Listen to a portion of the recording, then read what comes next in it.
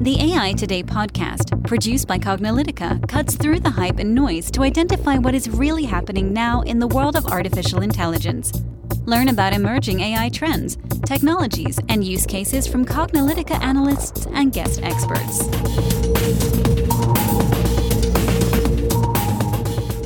Hello, and welcome to the AI Today podcast. I'm your host, Kathleen Mulch. And I'm your host, Ronald Schmelzer. And again, thank you so much for your feedback and your encouragement. The folks have really enjoyed our glossary series that we've been in the midst of. We're actually, for those of you that are just tuning in, we're actually diving deep into deep learning. This is the part of the glossary where we go into all the concepts and terms of deep learning. And this is the first glossary series of the AI Today podcast you're listening to. I encourage you to listen to our other ones, because not only are we going over a lot of the terms that we use in this glossary entry podcast, but we cover a lot of the other terms for artificial intelligence and machine learning and big data. And also in our AI Today podcast, which we've been doing now for many years and hundreds of episodes, we have a lot of great interviews. We do a lot of diving deep into different use cases and best practices, doing AI right, and like failure series, lots of stuff. So I encourage you to dive deeper into all of our stuff, because we are going to go deep with deep learning. I know I'm going to use the word deep about 100 times in this podcast. So I hope you like the word. Yep. And if you haven't done so already, make sure to subscribe to AI Today so you get notified of all these episodes. We're in our glossary series, and at Cognilytica, we have put together a very comprehensive AI glossary that goes over AI, machine learning, and big data terms at a high level. And we said, if we've done all this work, we might as well share it with our podcast listeners so that you can benefit from it as well. So in today's AI Glossary podcast series, we're going to be going over the term feed-forward neural network. So really, this is the most basic, quote unquote, vanilla, general kind of neural network in which the input flows from one side of the network forward to one or more hidden layer, and then finally to the output. So in previous podcasts, we've talked about hidden layers. I encourage you to listen to that one if you'd like to learn more about that. But really, just understand that this really, especially from a visual standpoint, helps you understand, what a feed-forward neural network is. You have your input layer, it feeds into one or more hidden layers, and then your output layer. Yeah, and it's a useful light both in terms of a concept. So this is the concept of deep learning, and we defined deep learning in earlier podcasts. It's two or more hidden layers, right? So we're trying to get the system to derive more complexity from the inputs. If I just connected the inputs to the outputs, what was known in the past as the single layer perceptron, and you can learn more about that. But it's really just a fancy way of saying we're connecting these input neurons to the output neurons, and the computer is trying to figure out how to relate one to the other. Well, you can imagine with only those two layers, we can only get so much complexity. The more layers we add, we're connecting these neurons in different ways, and then connecting the layers together in different ways, and then more and more and more layers. We could think that, we're learning different levels of complexity, and what are known as, we're learning different features of the data. We defined the word features as well in a previous glossary entry, and the idea that these are some important characteristics of the data that separate things, which is in effect what these neural networks are doing. They're finding the patterns, and they're sort of separating things into different classes and categories and say, well, these things are similar in one way, and these things are similar in another way. Now, in a feed-forward neural net, the reason why it's called feed-forward, as Kathleen mentioned, is we're kind of going forward from the input to the output. There's no loops.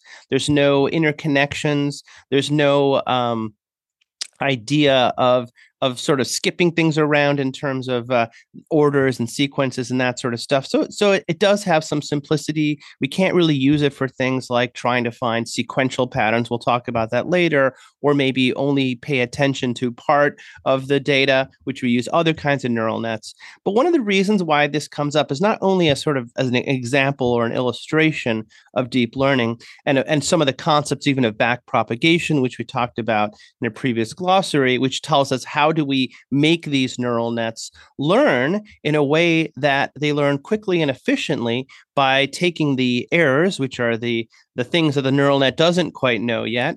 And of course, we want to reduce those errors over time and get closer and closer and faster. This idea of convergence, which is this network is converging on the answer for whatever the problem, the model that we're trying to solve it. The visual example we give is you're building this bot to shoot arrows, and we want to get, every time we iterate this bot, we want to get it closer and closer to the actual target in the middle of that. We want those errors to be as few as possible. But we do use the feed-forward neural net as it is, this vanilla form, as a component of other deep learning systems, where these deep learning systems might combine together multiple different kinds of networks. So that's the other thing to learn here as part of the feed-forward neural net. It's not just that you can only do one kind of neural net when you're building some model and some algorithmic system. You can think of these as sort of components that we can put together, different kinds of neural networks that solve different kinds of problems in different ways, that are optimized for different things, and combine these pieces almost as if they're Lego blocks. And there are many toolkits that we talk about later that help you combine these things together, but they're really very useful. And the final thing I'd like to say about feed-forward neural nets is that we talked about this idea of the single layer perceptron inputs connected to the outputs. But so you can kind of think of a deep learning neural net, especially this kind, the feed-forward neural net, as a multi-layer perceptron, because a perceptron also just feeds one direction from the input to the output, because you can't feed the output back to the input, at least not in that simple model. So if we ever hear the term multi-layer perceptron, they're usually referring to this idea of the feed-forward neural network. So hopefully that gives you some fundamental understanding of this concept and how it relates to some of these other deep learning concepts.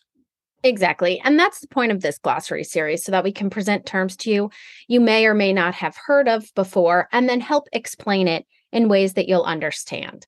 So hopefully now that you've listened to this podcast, you have a high-level understanding of what a feed-forward neural network is. So if it comes up in conversation, you at least have a high-level understanding.